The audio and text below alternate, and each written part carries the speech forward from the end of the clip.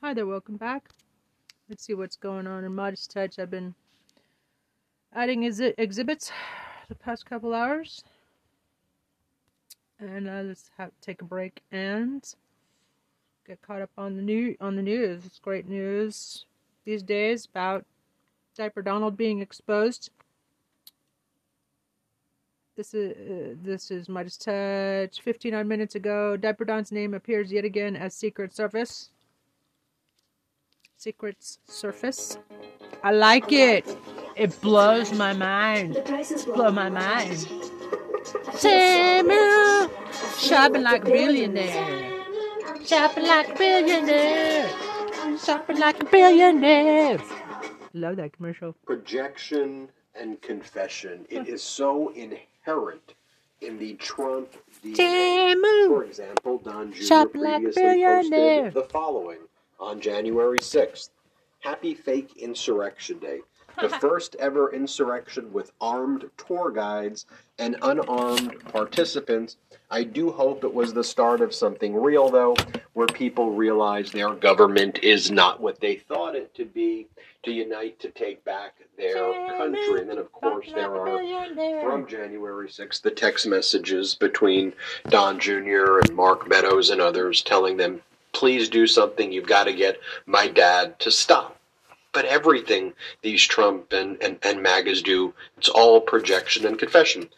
Like this, posted by Don Jr. today, when a new batch of emails were released in connection with the Virginia Giuffre Epstein case that have lots of references to Donald Trump. It's now one of the top stories in both Drudge as well as the New York Post. Here's what Don Jr. writes. He says, he quotes the New York Post article, which mentions his dad and his dad's connections to this most recent document dump of documents from the Giuffre case.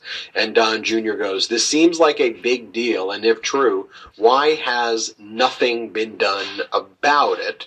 And then then he references Clinton, Prince Andrews, and Richard Branson, but his dad's name appeared alongside that on the most recent batch of documents that were released on Monday in connection with the civil case. By the way, did you know this fact about Virginia Giuffre? Virginia Giuffre worked at Mar-a-Lago. That's how Giuffre met Epstein, because Epstein lived right around the corner. I noticed that. Like, he lived very close. And a couple of years ago now. Ended up meeting Epstein because she worked at Mar-a-Lago. More on that in a moment. But there was a community note to Don Jr.'s post, which says that Donald Trump is also one of the persons mentioned in the new court documents. This is the actual headline of the article, and the actual headline of that New York Post article mentions Donald Trump's name in it. And here's the New York Post article that is just released that mentions Donald Trump's name in it. It talks about how the accuser claims that Trump, Clinton, and Prince Andrew were involved.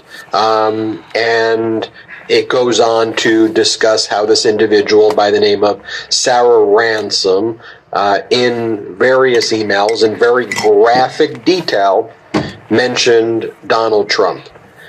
The article then goes on to say that Ransom then walked back the salacious allegation she made about Trump in an October 23rd, 2016 email with a New York Post columnist writing, quote, I would like to retract everything I have said to you and walk away from this. Only bad things and pain for my family would come from going public, is what she then previously said. And I just want to report the facts here, because you're going to hear some other facts in a moment where we've been piecing this together here at the Midas Touch network.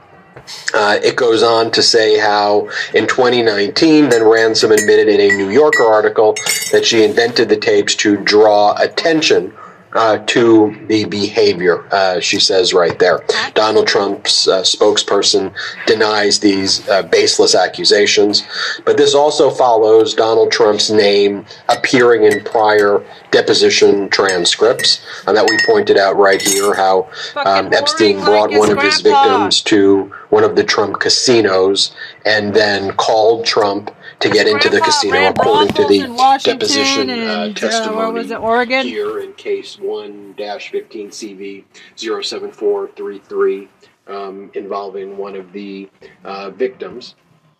In 2002, this is a quote directly from Donald Trump.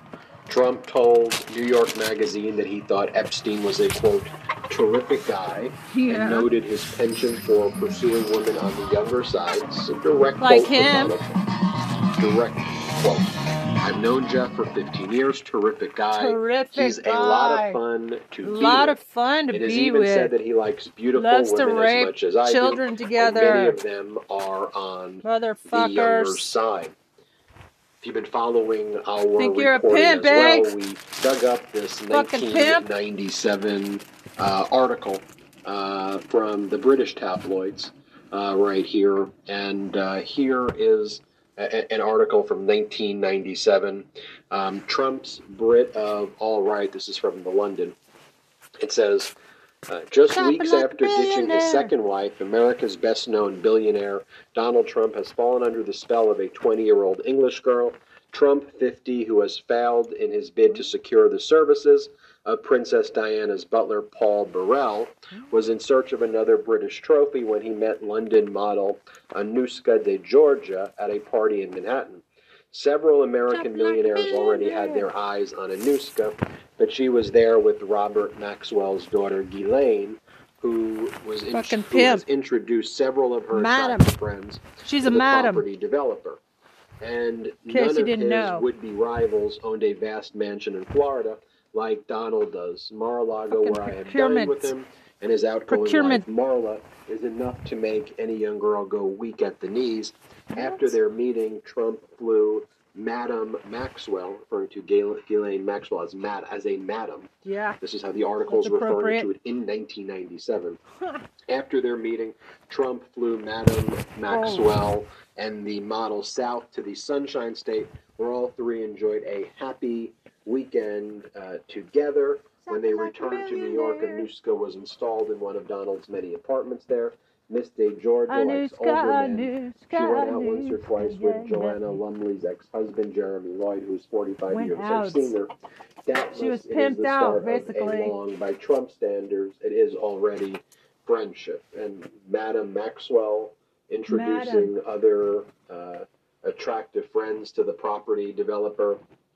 And then you have Trump's quote in 2022 about Epstein. And this article from 1997 doesn't really even have that subtle of the coding right there. Also, it's worth mentioning that on the flight logs, Epstein's flight logs, Donald Trump's name appears 7 times on the flight logs. And just 7 times. His name That's surprising. Here, and I know that the MAGA Apparently Republicans, took his own helicopter like Don Jr. sometimes. Try to invent that. I mean, look, Clinton, Branson, others were on the logs. I'm not defending their content. They're not running for the presidency of the United States right now. There's also other people's names who the MAGA Republicans are defaming, whose names are not on the list, who they try to claim is on the list. And, interestingly, the entire QAnon They try to say that Robert De Niro's on there, too. Been kind of formed and forged around this idea as a way to protect Donald Trump by saying he's the one going after the bad guys. And that's why he's with the bad guys all of the time. As I said, it's always projection and confession. And then you've seen I've done some stories about how even Donald Trump met Melania, just following the facts. I just think it's important that we piece this all together here at the Midas Touchdown. These stories have all appeared. Everything I'm saying here has appeared somewhere, but having to pull all of this together, I think, is such a critical thing. Because remember the New Year's party that was Donald Trump standing next to this guy, Paolo Zampoli, which raised a lot of red flags to me, like, it's a weird photo. So I'm like, what in the world? Who is this guy? So I Googled Melania's not at the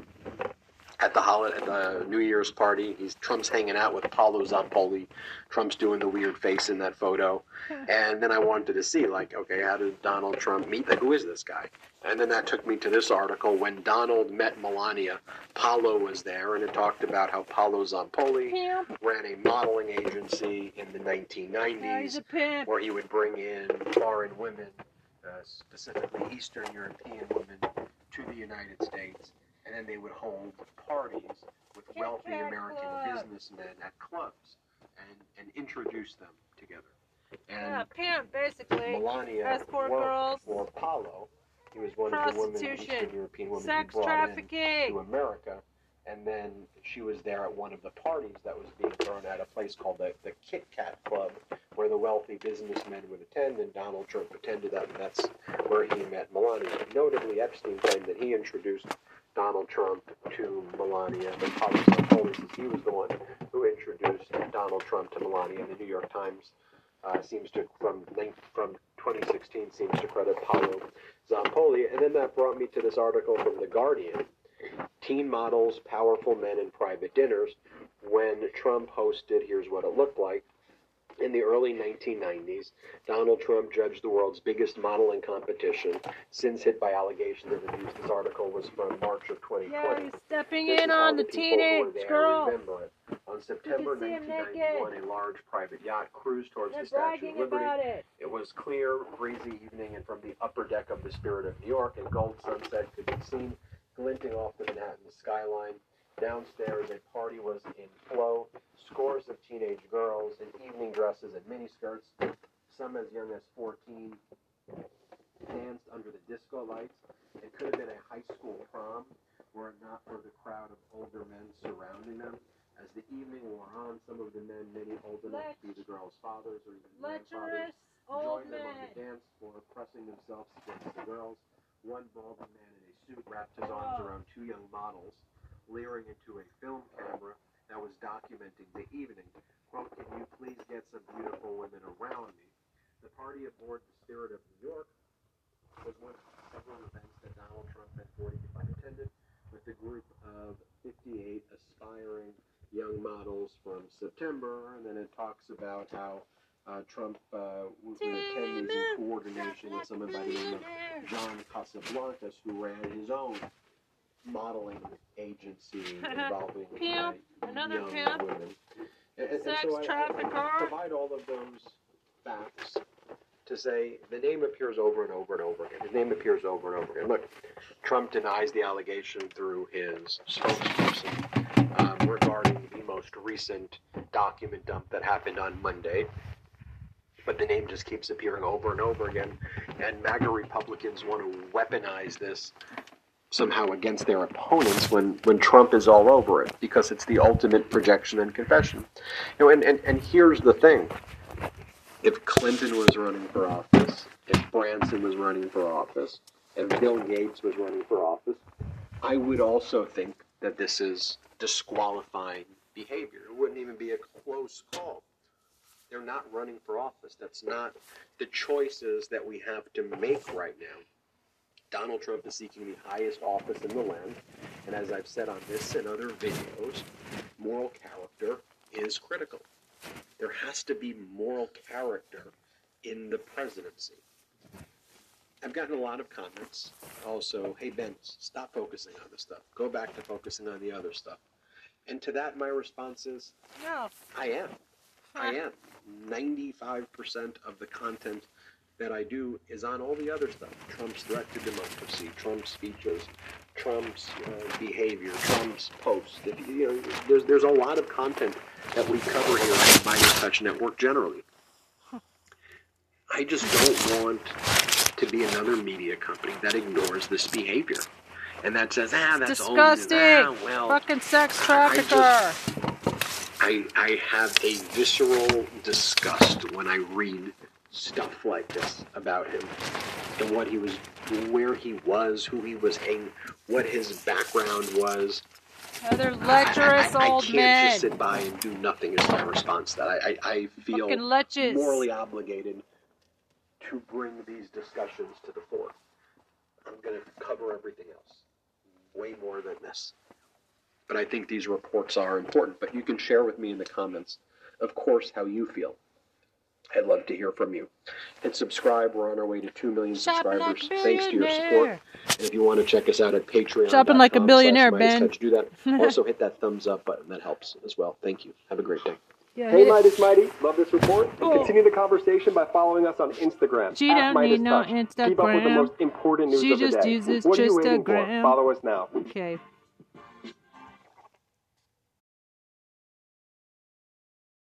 Look up what his grandfather was. Exclamation point. Ben.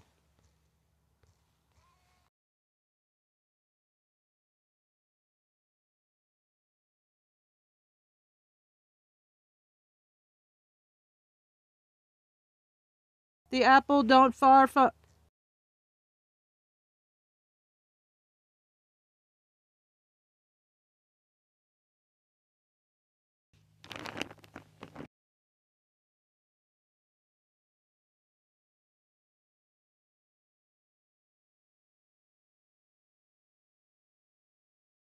for lecherous old men.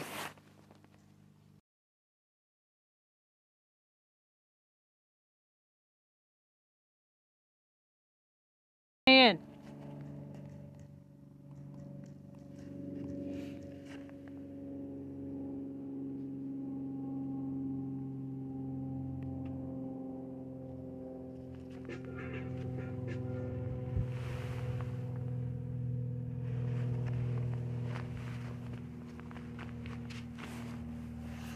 Okay. Frivolous move Trump tries to distract from imminent court loss. Okay. Deadline White House.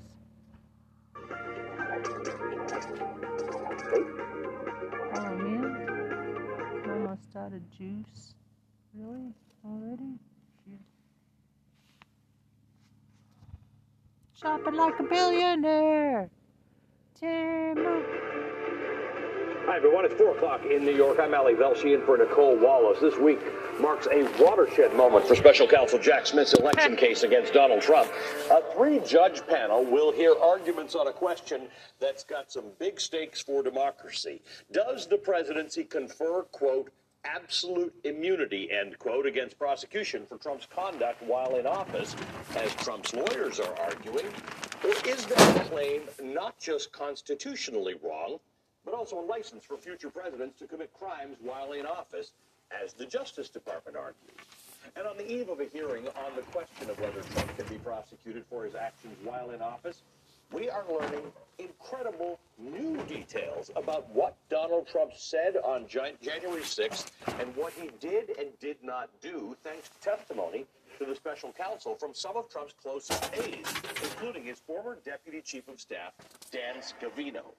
From that reporting, quote, sources said Scavino told Smith's investigators that as the violence began to escalate that day, Trump was, quote, not just interested in, end quote, in doing more to stop it. He was just not interested in doing more to stop it. Sources also said that the former Trump aide, Nick Luna, told federal investigators that when Trump was leading that then Vice President Mike Pence had to be rushed to a secure location, Trump responded, so what?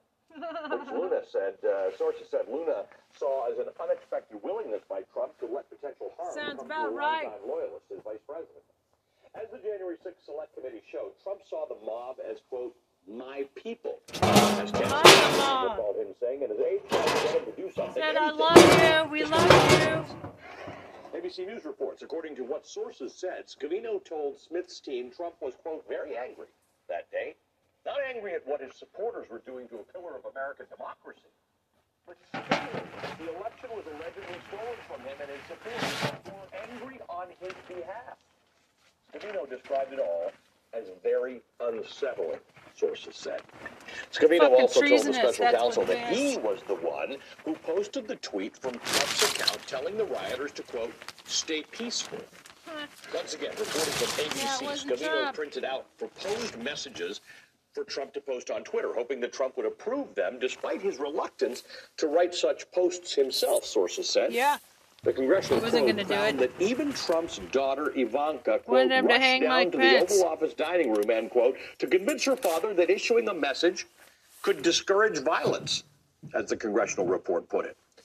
More than a half hour after Trump was first pressed to take some sort of action, Trump finally let Scavino post a message on Trump's Twitter account telling supporters to support law enforcement and to stay peaceful. And that's where we start this today with the national investigative reporter for the Washington Post, Carol Leonnig, plus the Deputy Assistant Attorney General and former United States Attorney, Harry Litman, and former U.S. Senator and co-host of MSNBC's How to Win 2024 podcast, Claire McCaskill. Welcome to all of you. Thank you for being with us. Claire, good to have you back in the mix with us. Let's start with you. It's on one hand surprising. We're still getting new information. There's still, believe it or not, things about January 6th that we didn't completely know. But none of it is good for Donald Trump. It all sort of doubles down on what we believe Donald Trump was and wasn't doing that day, and his consciousness of how bad what was going on at the Capitol actually was. Well, I got to tell you, Allie, I don't think anybody should be surprised at this testimony. We know he loves to watch his televisions instead of actually do the work of being a president. We know he was sitting in that dining room right off the Oval Office, watching television, seeing in real time the violence that was unfolding, police officers being attacked, and we know he did nothing. He loved it. And frankly, we've been saying for years now, he was enjoying it. Yeah. He thought it was great. He thought it was exactly what needed to happen. He had no problem with Pence being threatened. He's the one that was calling for him to be held accountable and calling him a coward and doing all the things that incited that mob to do the things they did that day, including chanting, "Hang Mike Pence." So I don't think any of this is surprising. You know what's shocking to me about it is Dan Scavino is still with Donald Trump. Mm-hmm. I mean, think about that for a minute. Imagine, I think about the rooms I've been in when bad things were happening around the world and powerful people were in the room trying to figure out the best way forward. And I'm trying to imagine people in that room watching what that man was doing when he had an obligation to stop the violence and instead relishing it and still standing by him. What kind of guy is this? That's what I find shocking about it. It sounds like a lot of these people are in their testimony, truthful, though it may be harder. Wasn't me. We were all trying to tell this guy to slow things down, and they're all piling on the fact that there's an idea that Donald Trump was not aware of the level of danger that was underway at that time, and to some degree actively disregarded it, and in fact, in some other testimony, I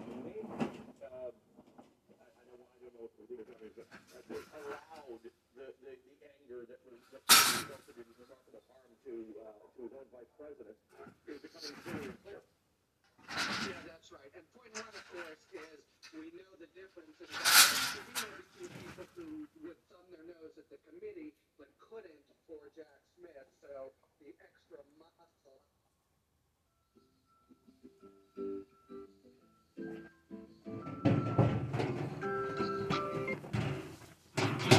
Of the DOJ means we're going to see more evidence. Look, I think Claire is right that it's of a piece with the public record, but if you think of it through the vantage point of the prosecution, the one thing that Trump could maybe try through surrogates to claim at trial is it took him by surprise. He never knew this would happen. You've heard claims of that. It seems dubious, but you take Scavino and put him on the stand. Anyone who had that attitude would, of course, have been mortified and done everything they could to stop it, not rejoice at it, say, who cares about Pence, etc. So in that sense, while it's of a piece with what we know, it is very, very powerful evidence if you look at it through the prism of what Jack Smith has to prove at trial. It pretty much is a nail in the coffin of Trump's intent.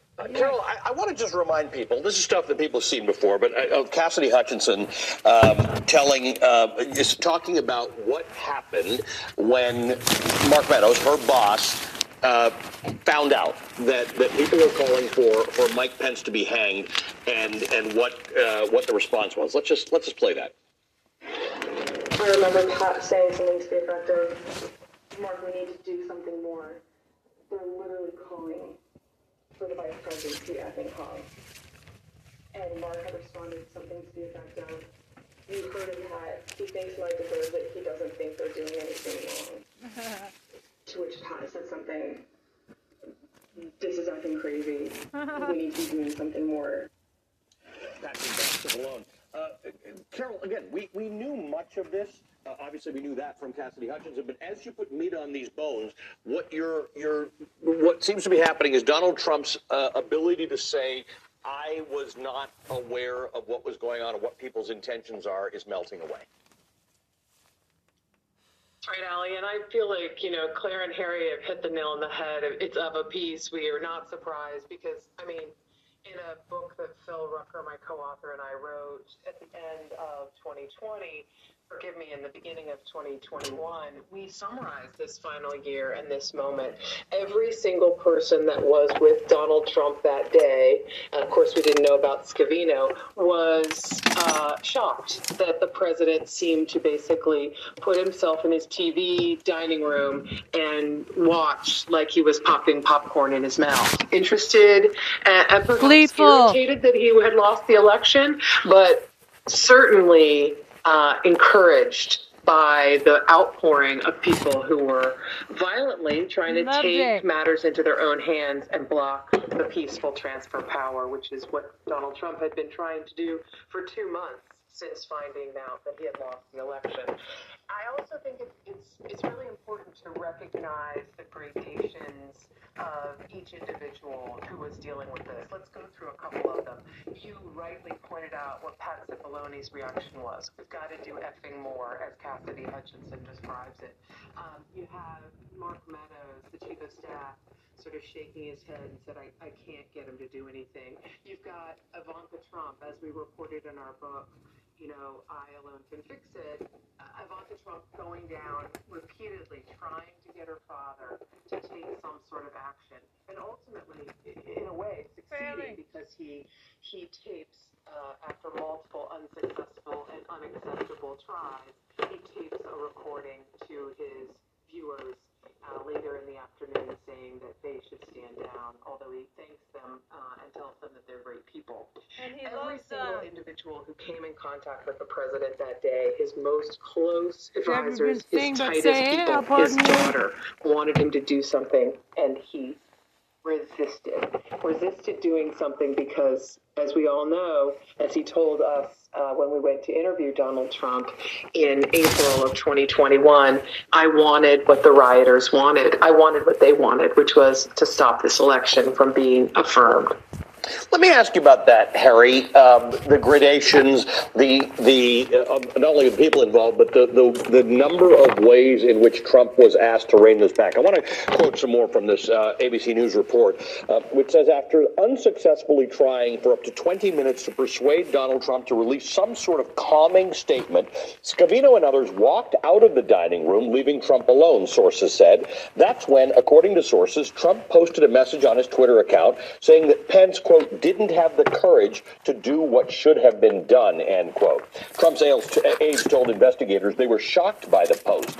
Aside from Trump, Scavino was the only other person with access to Trump's Twitter account, and he was often the one actually posting messages to it. So when the message about Pence popped up, Cipollone, another White House attorney, raced to find Scavino, demanding to know why he would post that in the midst of such a precarious situation, sources said. Some of Trump's aides then returned to the dining room to explain to Trump that a public attack on Pence was, quote, not what we need, end quote, as Scavino put it to Smith's team. But it's true, Trump responded, sources told ABC News.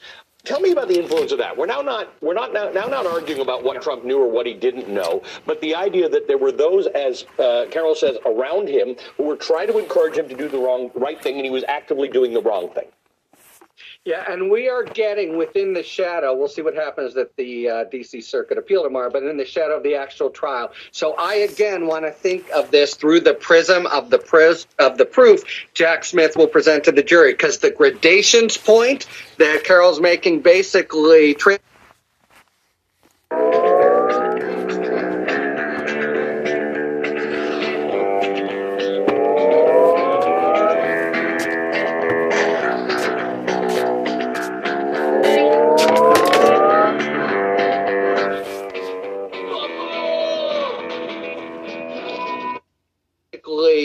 translates into who's telling the jury what. And you get a guy like Scavino, an absolute confirmed loyalist. His whole life owes everything to Donald Trump. And when people like him are giving up these details, it's all the more powerful. One real rich little point that we didn't know until today. He's the guy in Trump's immunity papers. He talks a big deal about, I said peaceful. I said peaceful. It turns out he didn't even say that. The person who actually puts it out there is Scavino, and Scavino will testify to that. So these are the sorts of rich details that just bury him in front of a jury. And that's the way I at least begin to think of all these latest revelations. Not what we know in the public or from January 6th, but how Jack Smith is going to convict Donald Trump. You know, the thing that sticks out to me, Claire, is not the something that was particularly legal that came out of this reporting, but it's this reporting about, from the same report that says, according to sources, when speaking with Smith's team, Scavino recalled telling Trump in a phone call the night of January 6th, quote, "This is all your legacy here, and there's smoke coming out of the Capitol," end quote. Scavino hoped Trump would finally help facilitate a peaceful transfer of power, sources said. It's not just that Trump doesn't seem to care that that was going to be his legacy. He's embraced the worst parts of what happened on January 6th. He's called the people who've been convicted heroes. He refers to them as hostages, which is kind of remarkable because they're convicted. He's not embarrassed by it. So when there's smoke coming out of the Capitol and Scavino tells him this is your legacy, I'm most baffled by the idea that it appears he didn't care or actually liked it. No, I think he wants this as his legacy. I think he is proud that he caused this. I think he is proud that people were willing to go to these lengths on his behalf. They were willing to break the law and attack police officers. I don't think there's an ounce of remorse in Donald Trump about inciting an insurrection and fighting the voters of this country and the result that they demanded with their votes in the presidential election.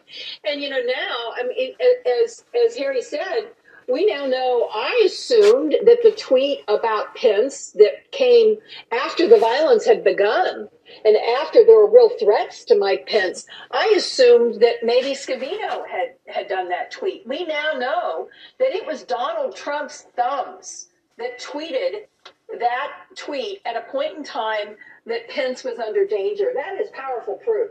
He cannot run from this now. And the fact that he is owning it on the campaign trail, and now he's got his sycophants. I mean, Stefanik said yesterday she called them hostages. This whole false narrative that somehow this is the weaponization of government when really... Carol Leonnig, as Harry says, some of the facts that we've got in this new reporting are newish to us. We didn't know the specifics of it, but they're not, the contours are not new at all, including some of your own reporting in your book, I Alone Can Fix It, about the outside, the advisors like Kellyanne Conway and others who tried to call, who tried to send Donald Trump a message and either couldn't get through or figured he didn't want to hear it, that a little tweet here is not going to solve the problem. He's going to actually have to do something to stop the violence. That part we've known for some time. Yes, we have. And also I'll have to say we know from other great reporting about Fox News and Discovery in a lawsuit. All the Fox News hosts that wanted to burnish Donald Trump's reputation and legacy and ride along with him to his reelection, they were texting. Don Jr. was texting at this time, get him to do something. This is the end of the legacy. You know, Sean Hannity, Laura Ingraham, Don Jr. himself. Remember those moments because those were pretty pithy. I want to underscore, if I can, Allie, something that Harry said a minute ago about the proof Jack Smith has to bring. Of all the things in this new reporting that I think we're going to see at trial, and I know I don't normally speculate, but I'm going to just guess that if we see something at that trial about all of these texts, it will be that last one. That Donald Trump, when everybody left the room and after they had tried to encourage him to be peaceful, decided instead to, after 2 o'clock, after the Capitol Police Chief had called a code red riot and asked for emergency help from the National Guard, Donald Trump, as Claire said beautifully, thumbed another basically sick them on the vice president, which, if you remember from your own excellent live television feeds, a rioter read aloud from a bullhorn, read Donald Trump's text to the kind of frothing crowd. I think that's my big guess today, that will be read at trial and that will be explained in detail. Appreciate the analysis from you all. Carol Lanigan, Harry Litman, we appreciate that. Thank you both for kicking us off today. Claire is going to stick around for the hour. She's got some time to make up with us because we haven't seen her for a while. When we come back, Trump's appearance tomorrow on the case of presidential immunity is not the only time we're going to see the ex-president this week. He'll be attending several courtrooms, adding more grist to his grievance-filled presidential campaign. We're going to look at that. 1 week to go before voting starts in the 2024 election cycle. Donald Trump is turning his legal troubles into campaign stops in an attempt to air his grievances directly to the voters. Tomorrow, as we've discussed, he's expected to be in Washington, D.C. for arguments over his claim of presidential... Big Diaperdon. 70% off this leather short wallet. Only $2.99. Top-notch of presidential immunity in his federal election interference case. On Wednesday, he's set to counter-program the Republican primary debate with a town hall on Fox News. Thursday, he'll be back in New York for closing arguments in his civil fraud trial. And on Monday, a week from now, votes will be cast in the Iowa caucus. Next Tuesday, a trial is set to begin to determine the damages in E. Jean Carroll's defamation case against Trump. And that's just the next 8 days. Joining me now at the table, MSNBC legal analyst Lisa Rubin. Claire remains with us. Thank you to both of you. Lisa, let's start with the three legal obligations he's got in the next 8 days, and what his role is going to be in them or not. Because we're never really sure about Donald Trump and where he shows up and what he's going to do. So we've got oral arguments in the presidential appeal tomorrow, immunity case. We've got closing arguments in New York on January 11th, and then we've got Tuesday, Eugene Carroll. Well, let's start with the premise of your question, which is framing this as legal obligations, because I want to take issue with that. They're not obligations. In fact, in none of these circumstances does former President Trump have to attend at all. And to the extent that he and his proxies are characterizing these as requirements or obligations, folks like you and I should push back, particularly where it comes to each of these three things. So tomorrow, when he shows up at the appeal of his immunity claims, he will be there solely as a spectator. To the extent that he makes political hay out of it outside the courtroom, that's a different thing entirely. But he has no formal role at that appeal. Not going to be testifying. No, it's just an oral argument where lawyers for both Jack Smith and for former President Trump will face a battery of questions from a three-judge panel of the Federal Appeals Court in D.C. On Thursday, similarly, we've got final or closing arguments in that New York civil fraud trial brought by the New York Attorney General. Again, former President Trump has no role there. It is a series of arguments or presentations that will be made to Judge Arthur Engoron. That was a non-jury trial. And then presumably, when it's over or on breaks, we can expect the former president to do what he's done all along in that case, which is to face the cameras in a courtroom hallway and turn that into somewhere between a runway and an ongoing fundraiser as it goes along. The following Tuesday, January 16th, that's the big question for me. That is the second E. Jean Carroll trial, as you've noted. Tuesday should start with jury selection. Whether he shows up or not is an open question. But as you and I were discussing before the segment began, federal court is a really different place than state court. And I don't believe that former President Trump will have the latitude to turn that courthouse into the sort of circus-like atmosphere that he has succeeded in with respect to the civil fraud trial. And because if he wanted to make an appearance, he'd have to set it up. It would have to be a stage somewhere, and he'd have to tell people. I can't imagine that the Security Committee of the Southern District of New York will allow former President Trump to hold any sort of press availability within the confines of that courthouse. If he wants to do it, he does it outside. He'll have to arrange that between the Secret Service, the New York Police Department, etc., but it's not going to happen on their watch in that building. Claire McCaskill, if he didn't have these things that Donald Trump claims are sort of legal obligations, but are, as Lisa has said, are not, he'd still have a really busy week. He is not participating in the debates for the Iowa caucus, in which he's leading by very high double digits, but he's going to do his own counter programming on Fox, and then he's got the Iowa caucus on Monday. What do you make of the political side of this week? Stupid Republicans are. Yeah, so I think what Lisa says is really important for us to remember. Donald Trump is attending these events, not because he needs to, not because he has to, not because it's in his legal best interest, but because he wants the coverage this week leading up to Iowa to be all about his narrative that he is a victim of government weaponization against him. That they're trying to keep me out of office. They're trying to keep me from you fighting for you. He is looking at the Iowa caucuses as his moment to definitively become the nominee. If he dominates in Iowa, then, I don't care if Nikki Haley has momentum. If he dominates in Iowa, she would have to win New Hampshire and win South Carolina, and there isn't any polling that indicated she's in a position to do that. So we're going to talk more about these events if he's there, and he knows that. This is all political strategy on his point. So it has nothing to do with his legal peril. It has everything to do with him wanting to become president, because you know what? These arguments he's making in front of these federal judges, if he's president, it all goes away. He waves a wand, and there's no more federal prosecution against him. No more convictions against him. Pardons himself. So he can't fix Georgia, because a president can't fix state charges. But this is all about his campaign. He sees these as essential campaign stops, having nothing to do with the legalities. It's a hard week, Lisa, to talk about things that are going on in February, but February 8th is turning out to be a fairly important day. That's when the Supreme Court is going to hear arguments about the Colorado. They're going to review the decision about the Colorado Supreme Court's decision to say that Donald Trump isn't qualified.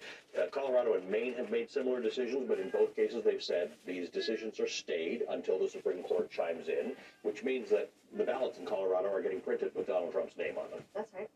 And the ballots in Colorado will continue to exist that way unless and until the Supreme Court says something differently. Colorado has its primary on March 5th. Right. That ironically is the day after the federal election interference case where he is advancing those immunity claims is stayed but is otherwise scheduled to go forward. All of these things are starting to converge on themselves, Allie. If you're having trouble keeping it straight in your head, you're not alone. I am too. And that's because the entire calendar is blanketed with Trump legal proceedings and the ways in which they all interact with one another. I personally don't think that the Supreme Court will agree that Colorado was right to disqualify him, but I also do think that by the time we get to February 8th, we will likely have a decision from the D.C. Circuit on his claim that he's immune from prosecution, and he'll lose on that one. I don't tend to go up against Lisa about what a court might or might not do, but Donald Trump and his surrogates have been, or mostly his surrogates, have been hinting that there are Supreme Court justices who owe Donald Trump some stuff. In fact, they've targeted Brett Kavanaugh in particular to say, don't make the wrong decision here. You're in your job because of Trump. Well, some of the most respected conservative judges in the country have advanced the same position that the Colorado Supreme Court took. So, and this case was not brought by left-wing Democrats. It was brought by Republican voters. This is really a case about the law. It is first impression, and I don't know if I disagree with my fellow lawyer that you have on today in saying that I think the Supreme Court will look for an off-ramp. I don't think the Supreme Court is ready to deny Donald Trump a place on the ballot. Having said that, I also agree with her that he's got a much bigger problem with his immunity claims. Looking at his briefs, looking at what he's claiming on immunity, as we say in the Ozarks, that dog don't hunt. And it is going to be, I think, very difficult for him to maintain the legal position that somehow, because he was the sitting president of the United States, he could somehow prevent votes from being counted in this country and democracy having its way. Here are 3 tips I use for ensuring my toddlers are getting the nutrients they need to grow. Tip 1, muffin tin meals. If you have little ones that are weary of trying new things, this is a great place to start. Try filling each muffin cup with great options from every food category, while also prevent votes from being counted in this country and democracy having its way. Lisa, I had a conversation with Michael Ludig, one of the conservative jurists who Claire was sort of referring to, about the 14th Amendment case. Here's what he told me on the weekend. This this will be one of the most consequential Supreme Court decisions for both American democracy and for American politics since the founding of the nation. The disqualification clause is perhaps the most democratic provision in the Constitution, Allie. By the same token, it's the disqualification clause of the Constitution that tells us that an insurrection or rebellion against the Constitution is perhaps the most anti-democratic conduct possible in our democracy. So how does the Supreme Court square that? Because what Ludwig's saying is that if you have a rebellion, that's the opposite of what we think democracy is. Does the Supreme Court have to determine that Donald Trump was not involved in an insurrection or rebellion like Colorado did? No, and it doesn't have to definitively decide that he did. Its job is as a reviewing court, Allie. All it has to determine is whether or not the Colorado Supreme Court erred significantly in coming to that conclusion. And one of the reasons that Claire and I agree that the Supreme Court will likely take a different off-ramp from this court is solely coming to the conclusion that Colorado was within its power to reach those facts doesn't necessitate other states reaching the same facts. It may be that if they were to uphold the Colorado decision, for all of the reasons that Judge Ludig has shared with you, what would happen then is not like an automatic light switch going off and suddenly Donald Trump is disqualified everywhere. It's more like a massive power outage with certain grids operating and others not, right? The ensuing amount of litigation over where he should and should not be disqualified and whether he's stopped from arguing that he did or did not participate in an insurrection could itself be monumental electoral chaos. That's one of the reasons I think the Supreme Court's not going to uphold the Colorado decision. You two are wonderful. Thank you. Everybody should have their own personal Lisa Rubins and Claire McCaskills to interpret these things on a daily basis because this is really complicated stuff. And Claire, you please, I need you to stick around again. Coming up next for us, Donald Trump loyalist Elise Stefanik finally saying out loud what she's been quietly tap dancing around for the last 3 years, that she will say anything factually inaccurate just to stay in Trump's good graces. We'll explain that next. If the party really is a circus, as many of us have observed, then you can't say that they're lacking in contortionists. It's astounding the knots into which some lawmakers have publicly tied themselves on the topic of January the 6th. Congressman Troy Nales, in the blue shirt, the guy on the right, next to the guys with guns, by the way, experienced some of that the day that day at the barricade that was just inside the House chamber, fending off the rioters. And yet, he would go on to vote against certifying the election results and would later call the death of Ashley Babbitt a murder. New video obtained in response to a request from NBC News shows exactly how harrowing those moments were for Troy Nales and his Republican colleague, Mark Wayne Mullen. We're real American citizens. We're sick of this. And we're making it known that we're sick of it. I'm ashamed of my Congress people. They don't even stand up for it. If this doesn't happen, there's going to be a bigger civil war. And a lot of what I drove 14 hours to get here and stood in the cold for 3.5 hours to find out that Mike Pence is a traitor, man. No. And I'm voting for that dude. It's an idiot convention. Tourist visit. And speaking of Republicans who've changed their tune since January 6th, how about Elise Stefanik? On Meet the Press this weekend, the number 4 Republican in the House was presented with her own comments that evening, insisting violence was anti-American. And yet, when asked if she'd certify the results of the 2024 election, here's how she responded. But just to be very clear, I don't hear you committed to certifying the election results. Will you only commit to certify the results if they're constitutional? No, it means if they are constitutional. What we saw in 2020 was unconstitutional circumventing of the Constitution, not going through state legislatures when it comes to change Diaper insurrection. In my home state of New York, Kristen, we are seeing Democrats try to steal the election and illegally gerrymander congressional districts that we fairly won and are fair line. So I see this at a very local level, as well as the unconstitutional overreach we saw at the national level in 2020. Joining us now, the former Chief of Staff of the Department of Homeland Security in the Trump administration, Miles Taylor, joining us. Claire is still with us as well. Thank you both for being here. Miles, when you came out, at first anonymously and then publicly, about Donald Trump, There were sort of two decisions people who were initially Trump supporters or worked in his administration could have taken. One is to sort of remain neutral-ish, and the other one is to say, hey, this is wrong-headed, as you did. Elise Stefanik's the opposite. She was actually a normalish person. She was a sort of a middle-of-the-road Republican who now says relatively crazy things on a several times a day basis. Yeah, Allie, look, I'll be the first to say that I made plenty of mistakes in the process, and I think a lot of us who served in that era look back and would have done things differently to sound the alarm even earlier. There's a different category of person that you didn't mention, and that's the category that I think Elise Stefanik falls in right now, and it's a pretty shameful category, and that's people. Nazi apologists. Elise Stefanik falls in right now, and it's a pretty shameful category, and that's people who still think and know that Donald Trump is reckless and unqualified for the presidency, and yet go out on public television and continue to shill for them. And Elise is one of those that's particularly disturbing to me. This was someone who came up with me at the same time in the Bush administration. I thought we shared very similar views of the Republican Party and of the importance of integrity in public service. I still think deep inside Elise Stefanik is that person, yet for some reason she's doing this act on the national stage. And I think we know what that reason is. It seems like she is attempting to stay in the ex-president's good graces so that she can be in his administration. But, Allie, I also want to hone in on what you pointed to that she said in that interview. You can go to prison together.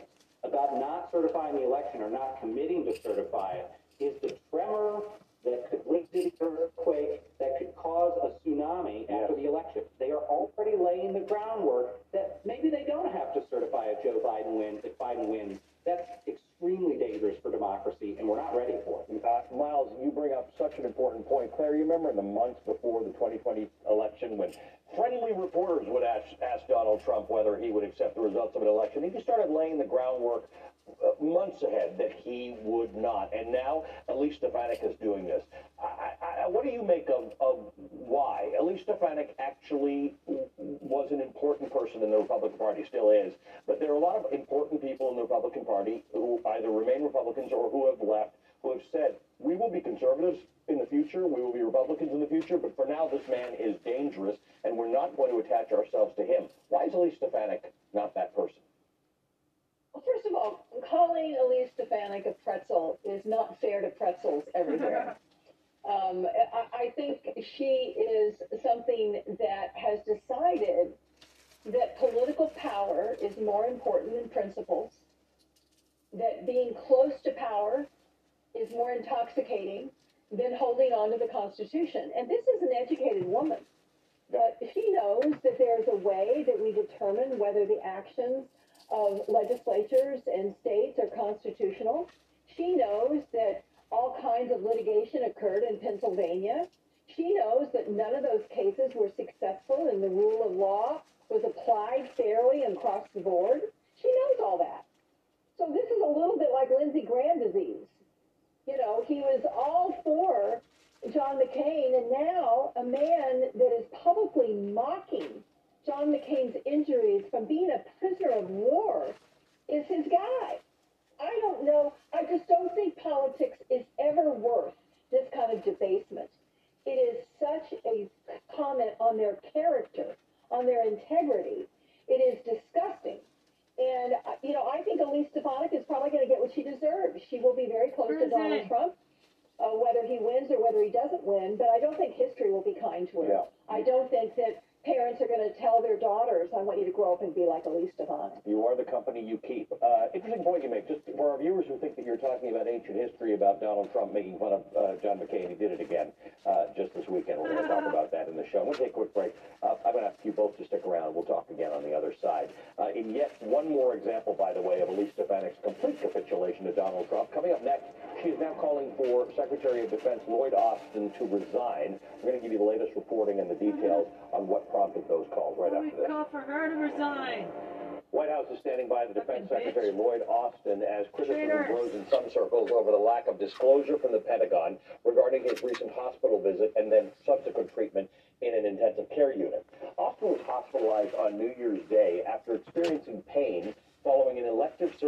on December the 22nd. The following day, on January 2nd, his responsibilities were transferred to Deputy Secretary Kathleen Hicks, who was vacationing in Puerto Rico. And it was not until 2 days later that both she and the White House were informed of Austin's condition.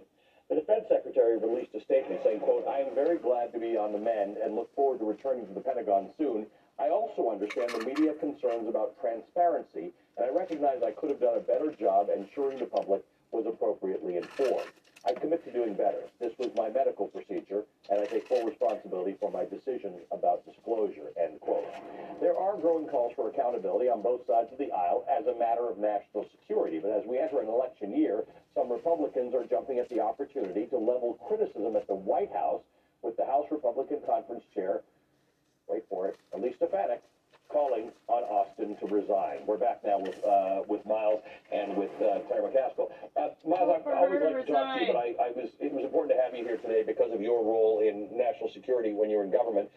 There is something different about the Defense Secretary than about any other cabinet member, in that the Defense Secretary has specific powers and authorities that many of us who watch movies think only the President has.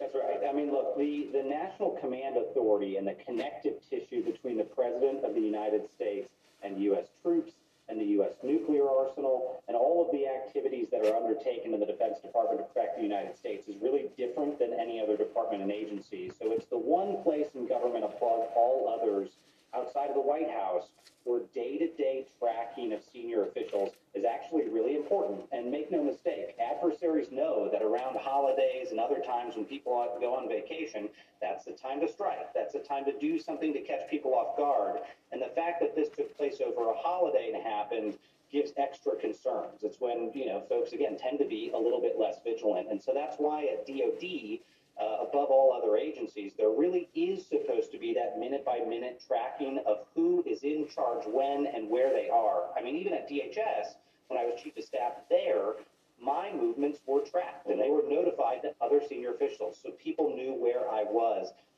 Clearly, the ball was dropped here. Clearly, it had potential national security implications. I think it's too far, it's going too far to politicize this and call for the secretary's firing, but questions need to be answered, and there still shouldn't be the question marks hovering over this that there are at the moment. Let's talk about this. Generally speaking, get rid of them Lloyd all. Austin's been a guy who's showed up for the job. It's been a uniquely difficult time to be the defense secretary of the United States. We're involved in 2 wars and have 2 potential ones on the horizon if anything were to go wrong. What do you make of how this was handled and what should be done? Well, first of all, he made a big mistake. He wanted to keep something private that was medical, and it was wrong. He should have handled it differently. He has as much acknowledged that. Now, the question is, does he deserve leaving the office because of it? Well, watch carefully the people on the Armed Services Committee. Watch the Republicans on the Armed Services Committee. It's one thing for Elise Stefanik, who I think we've previously identified as someone who has the integrity of a slug.